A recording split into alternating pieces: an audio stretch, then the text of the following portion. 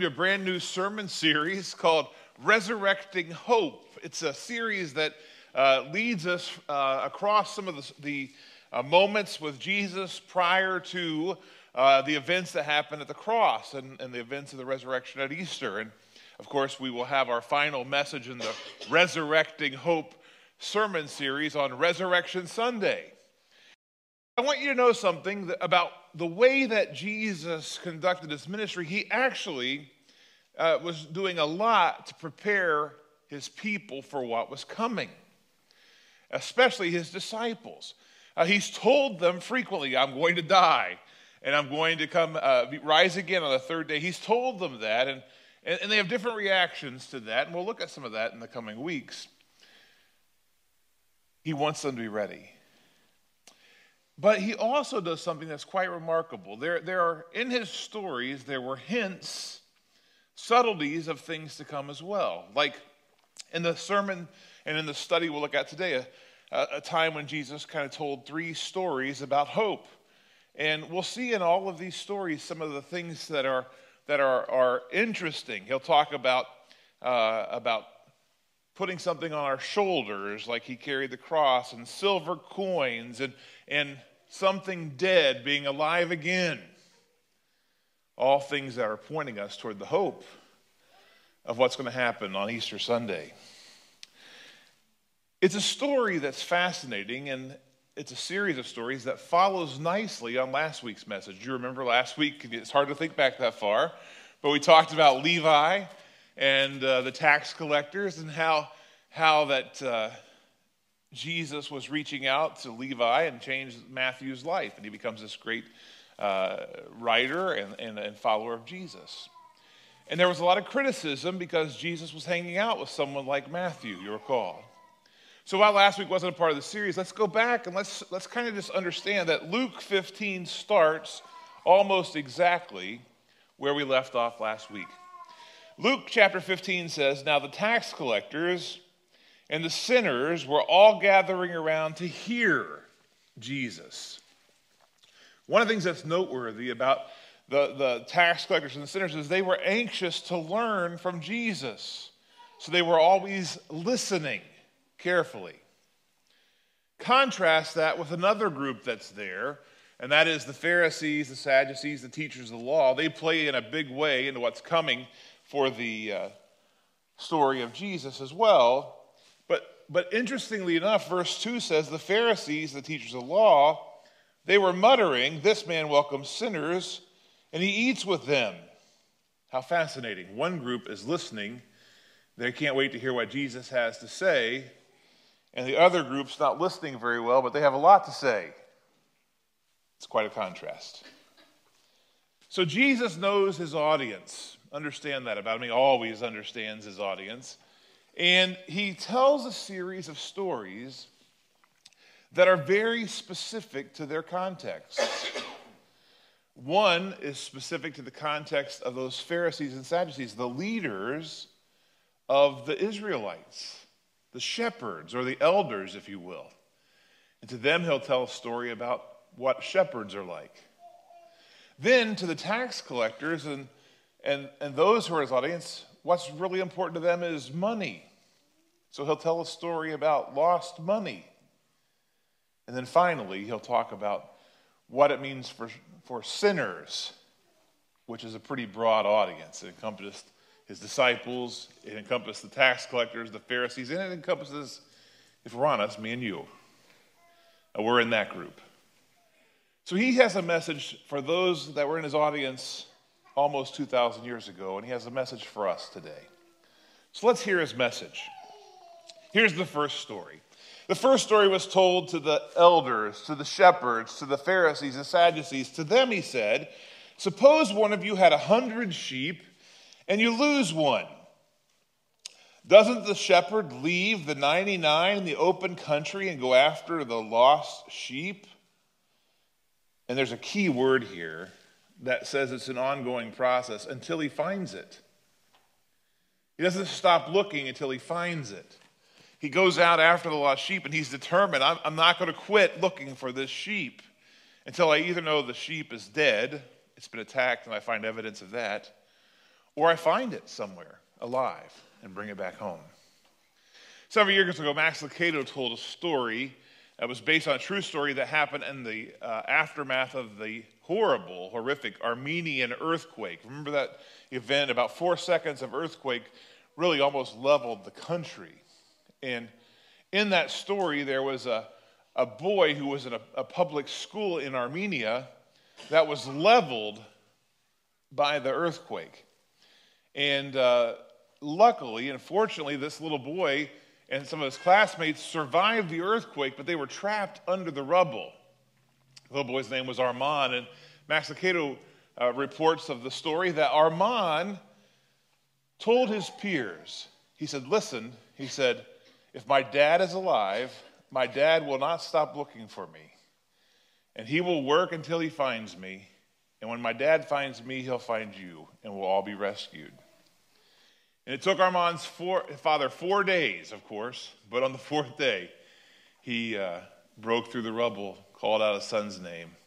And they were able to rescue not just Armand, but many of his classmates out of the rubble.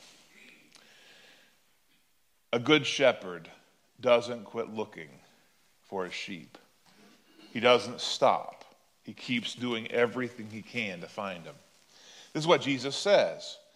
He doesn't lose hope. He doesn't lose hope. The shepherd keeps looking. Now, when he finds it, and the point of Jesus' story here is it's possible, right? It's possible to find the lost sheep. And we shouldn't give up. And so he says when he finds it, he joyfully puts it on his shoulders. He goes home. Then he calls his friends and his neighbors together and says, rejoice with me. I have found my lost sheep. I tell you that in the same way, there will be more rejoicing in heaven over one sinner who repents than over 99 righteous persons who do not need to repent. I shared last week, and I stand by it, that one of the reasons the Pharisees get so angry with Jesus is that they really actually wanted to believe he was the Messiah, and they wanted him to pick them as his followers and to tell people how great they were. And they were really frustrated that instead of telling people how wonderful they were, he frequently challenged them, but he always was lifting up these tax collectors and prostitutes and sinners, and it really bothered them, like he was picking the wrong people. Well, here he says this is this shepherd that goes out, and the shepherd is like one who finds a lost sinner and brings them back. And he says something incredible, that when we go out and engage in the work of shepherds, seeking and saving the lost, heaven rejoices. That you could do something on earth today that could make a celebration in heaven is quite remarkable. It's quite remarkable. I don't know if they have like GNN, the God News Network. I don't know how they know what happens up there, but they know. Somehow there's rejoicing. Like a bulletin comes over the loudspeaker. Yes, Bill, the reprobate's been saved. He's been found. He's back. And everyone, I don't know what happens. Sorry if your name is Bill. I don't mean to cast aspersions this morning. Anyway, this is the thing. In heaven, they get excited. They get excited when the lost are found. And so he tells the story about a shepherd. And the idea, the reason that he referenced what happens in heaven is Jesus elsewhere is setting up that God is a shepherd. He's the over-shepherd. He oversees all the other shepherds, and that he has his eyes on his lost sheep. Something he'll make really clear in just a minute. I imagine that after that story, the Pharisees are sitting back, and those who have the heart to reflect on Jesus' words, and some do, because I want to make this really clear, not all of the Pharisees will be Jesus haters, right? Some of them will come to be Jesus followers. People like Nicodemus, probably Joseph of Arimathea, and others. They'll follow Jesus. They'll just be the minority. They are probably very introspective. They're probably listening and reflecting. Who's that person that I've lost track of? Who's that lost sheep that I haven't been trying to find? Is it time for me to reach out again? Am I being the kind of shepherd I'm supposed to be? It is incumbent upon stronger Christians, more mature Christians, to look after their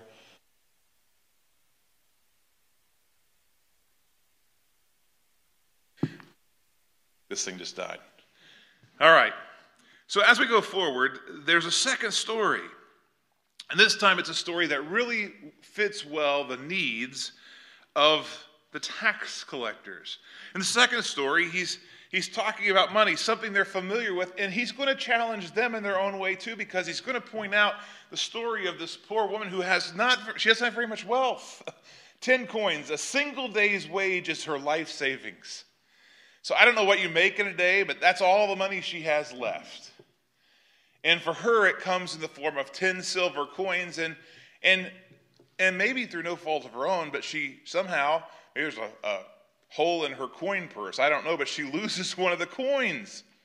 And the problem is that she doesn't have a nice hardwood floor in her home. She has dirt. And it's easy, if a coin falls in the dirt, it's easy for it to be covered over by the dust and hard to find. So Jesus tells a second story about this woman who's kind of just living day to day. And while that might be almost nothing, a few dollars to someone else, it's everything to her. So suppose a woman has 10 silver coins. By the way, silver coins, I told you Jesus is hinting at some things that are going to come later on. 10 silver coins, and she loses one. Doesn't she light a lamp and sweep the house and search carefully until she finds it?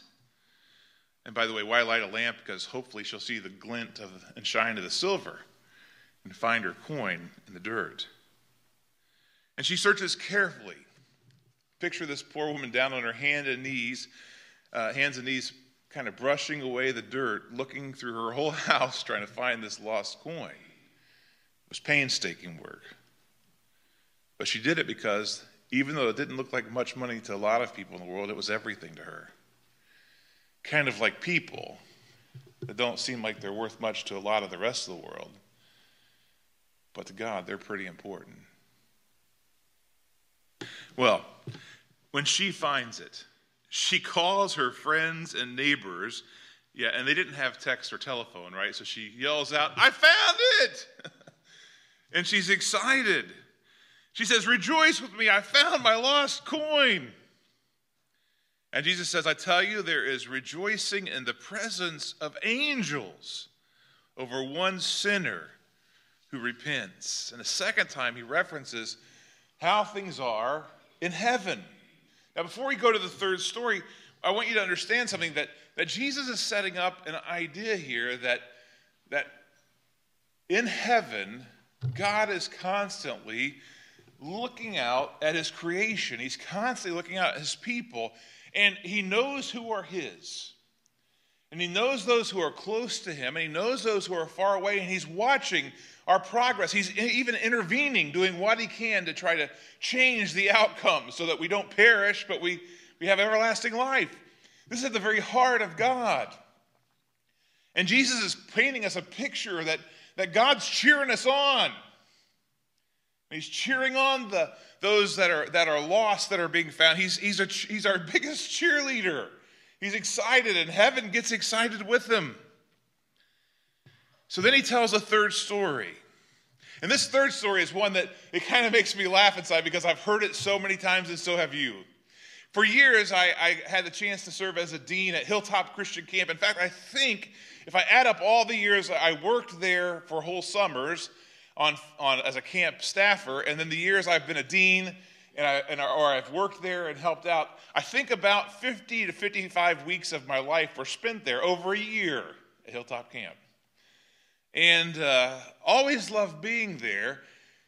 And for a long time, especially during the junior weeks, one of the big things to do at camp was to have a Bible story night where each of the teams of kids had to act out a Bible story.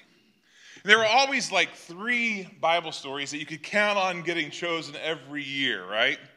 Like, for one, there was always the story of Elijah on Mount Carmel and God sitting down the fire from heaven. There was always some kid who was sitting up in a tree, and they had a wire run from the top of this tree down to a fire pit somewhere where they'd built their altar, and he would light that toilet paper on fire and send it down, and then it hit a drenched with kerosene fire. It would light up, and ooh and all. What a great thing. Kids love it. Now, there was a second story kids love to do at camp. It was the story of the raising of Lazarus from the dead, right? Because somebody got to get toilet papered like a mummy and come up out of the grave, and kids love to see that story. And then there was always this other story, because at Hilltop, one of the things that they do, the kids have to clean off their plates at the end of the day, and all the extra food gets put in what's called the slop bucket. And you kind of scoop it off, and it goes in the buckets. The kids talk about the slop buckets a lot at camp. And so always on this day, this third story about this young man who was so hungry he wanted to eat out of the slop bucket always came up. And somebody has a slop bucket, and they've poured some chocolate milk in a clean slop bucket, and then they eat out of it, and everybody gets grossed out. And it's a great story for kids. By the way, speaking of camp, if you have a grandchild or a child that's interested in camp, we really want to help encourage that, and our church will gladly, if you need it, we will gladly pay half of their tuition or even all of their tuition to get them to camp. And if that's something that you are interested in, please see Virgil or myself or call the church office, and we'll connect you with a means of getting a scholarship. Well, here's that last story. It's a story of the prodigal son. It's a story that you know well, but understand that this isn't a story about someone else, friends. This is our story, my story, your story. And it's not a story that happens just once. I actually think Jesus tells this story because he's seen this play out thousands or tens of thousands of times. And don't miss that the Father, the loving Father that's always watching for his Son, is how our Heavenly Father watches over us. Hope resurrected. There was a reason to have hope for the lost sheep. It was found. There's a reason to have hope that a coin that's dropped could be recovered. And as hard as it is for us to imagine, there's reason for hope being resurrected for someone who has turned their back on God, on their faith, on their family, on everything they know, and they've run off to the far-off place. But we serve a God who resurrects hope. Listen to the parable from Jesus. Jesus continued, "There was a man who had 2 sons. The younger son said to his father, 'Father, give me my share of the estate.' So the father divided his property between them. Not long after that, the younger son got together all that he had. He set off for a distant country, and there he squandered his wealth in wild living. And after he had spent everything, there was a severe famine in that land, in the whole country, and he began to be in need. So the younger son, went and hired himself out to a citizen of that country, who sent him to his fields to feed pigs." You need to know that for his Jewish audience that he was with that day, those Pharisees, Sadducees, this was repulsive. Pigs were considered unclean, ceremonially unclean. If you were to be in their presence, you wouldn't have been allowed to go to the synagogue or to the tabernacle unless a priest said you were fit to go back and clean. It's a big deal that he goes there. It's a sign of just how far he's fallen. And this young man longed to fill his stomach with the pods that the pigs were eating, but no one gave him anything. Of course, the beautiful part of the story is what happens at that moment. When you reach rock bottom, when this young man realizes, man, I've blown it. That's a hard moment. A lot of you in this room, you've been there already. You've already had that low point in your life at some point. Your prodigal story came to a moment where you're like, man, something's got to change in me. That's what happens to this young man. The Bible says Jesus says he came to his senses. And he thought to himself, how many of my father's hired servants have food to spare, right? He's working and he doesn't get anything extra. He's like, well, my father at least gives extra food to his servants. I'm starving to death. I know what I'm going to do. I'm going to go out. I'm going to go back to my father. And I'm going to say to him, Father, I have sinned against heaven and against you. I am no longer worthy to be called your son, but make me like one of your hired servants. You know, his assessment of himself is pretty accurate. He had dishonored his family name. His father had given him a life's worth of trust, like he'd given him a portion of all that he had, and he'd squandered it. He was an unworthy son. And sadly, I'm an unworthy son, and maybe you're an unworthy son or an unworthy daughter. But it doesn't change how our Father loves us. It doesn't change how this father loved his son.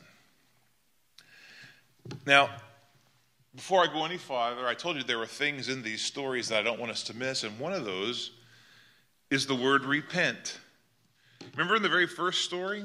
How did Jesus say? He said, there is rejoicing in heaven over one sinner who repents, more for that one than over 99 righteous persons who don't need to repent. In the last story, what did he say? There is rejoicing in the presence of angels of God over one who repents. Well, I want you to understand that this third story, although the word repent never shows up, repentance is the very key to the story. And it happens in this phrase about when he got up and he went to his father, because it's a phrase that actually embodies repentance. You see, repentance means to turn in a new direction or to return back to our Father. Repentance is a message that John the Baptist preached and that Jesus preached over and over and over, that we all must repent. And even today, I would ask you, is there some place in your life where you need to turn back towards Jesus, turn back towards God? That is repentance. And this son who realizes, I have blown it, it's a disaster. He repents by his actions when he says, I'm going to go back to my father. Now, while he was still a long way off, his father saw him and was filled with compassion for him. And he ran to his son, and he threw his arms around his son, and he kissed him. And he loved him. Did you catch that?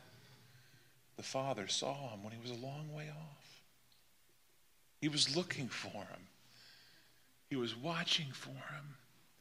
He was waiting for him. And there was mercy, and there was grace, and there was forgiveness. There was forgiveness. His father was filled with compassion. He ran to his son. He threw his arms around his son. He kissed his son. He welcomed him back. This is not what the son expected. He did not expect to be forgiven. He didn't expect a great comeback. He expected to get chewed out for his bad behavior. He expected to get, you're not welcome here, you've blown it, get out of here. He was just hoping he could appeal to his father's good nature. But that's not how his father loved him. His father loved him with an unending love. His father was like that father in Armenia who wasn't going to quit trying to reach out and love on his son. It wasn't going to happen. He would never stop. So he ran to his son. He threw his arms around him. The son tries to say to him, Father, I've sinned against heaven. I've sinned against you. I'm no longer worthy to be called your son. But his father doesn't hear any of that now. His father says, quick, bring the very best robe. Why, picture this kid coming in rags. And his father says, get the best robe in the house. Clothe him in righteousness. Show him he's a new creation. He's not who he used to be. He's a part of this family. And he's worth something. So give him the best that we have because he's worth something. And not only that, he says, put a ring on his finger, which is kind of an idea that in the Eastern world of Jesus' day, a signet ring was a sign of being a part of a family. We hold that tradition today when we give wedding rings to each other. It's either we're a part of something. And it's clear that he's had to hawk or sell his ring at some point. At least that's how his audience would have heard it.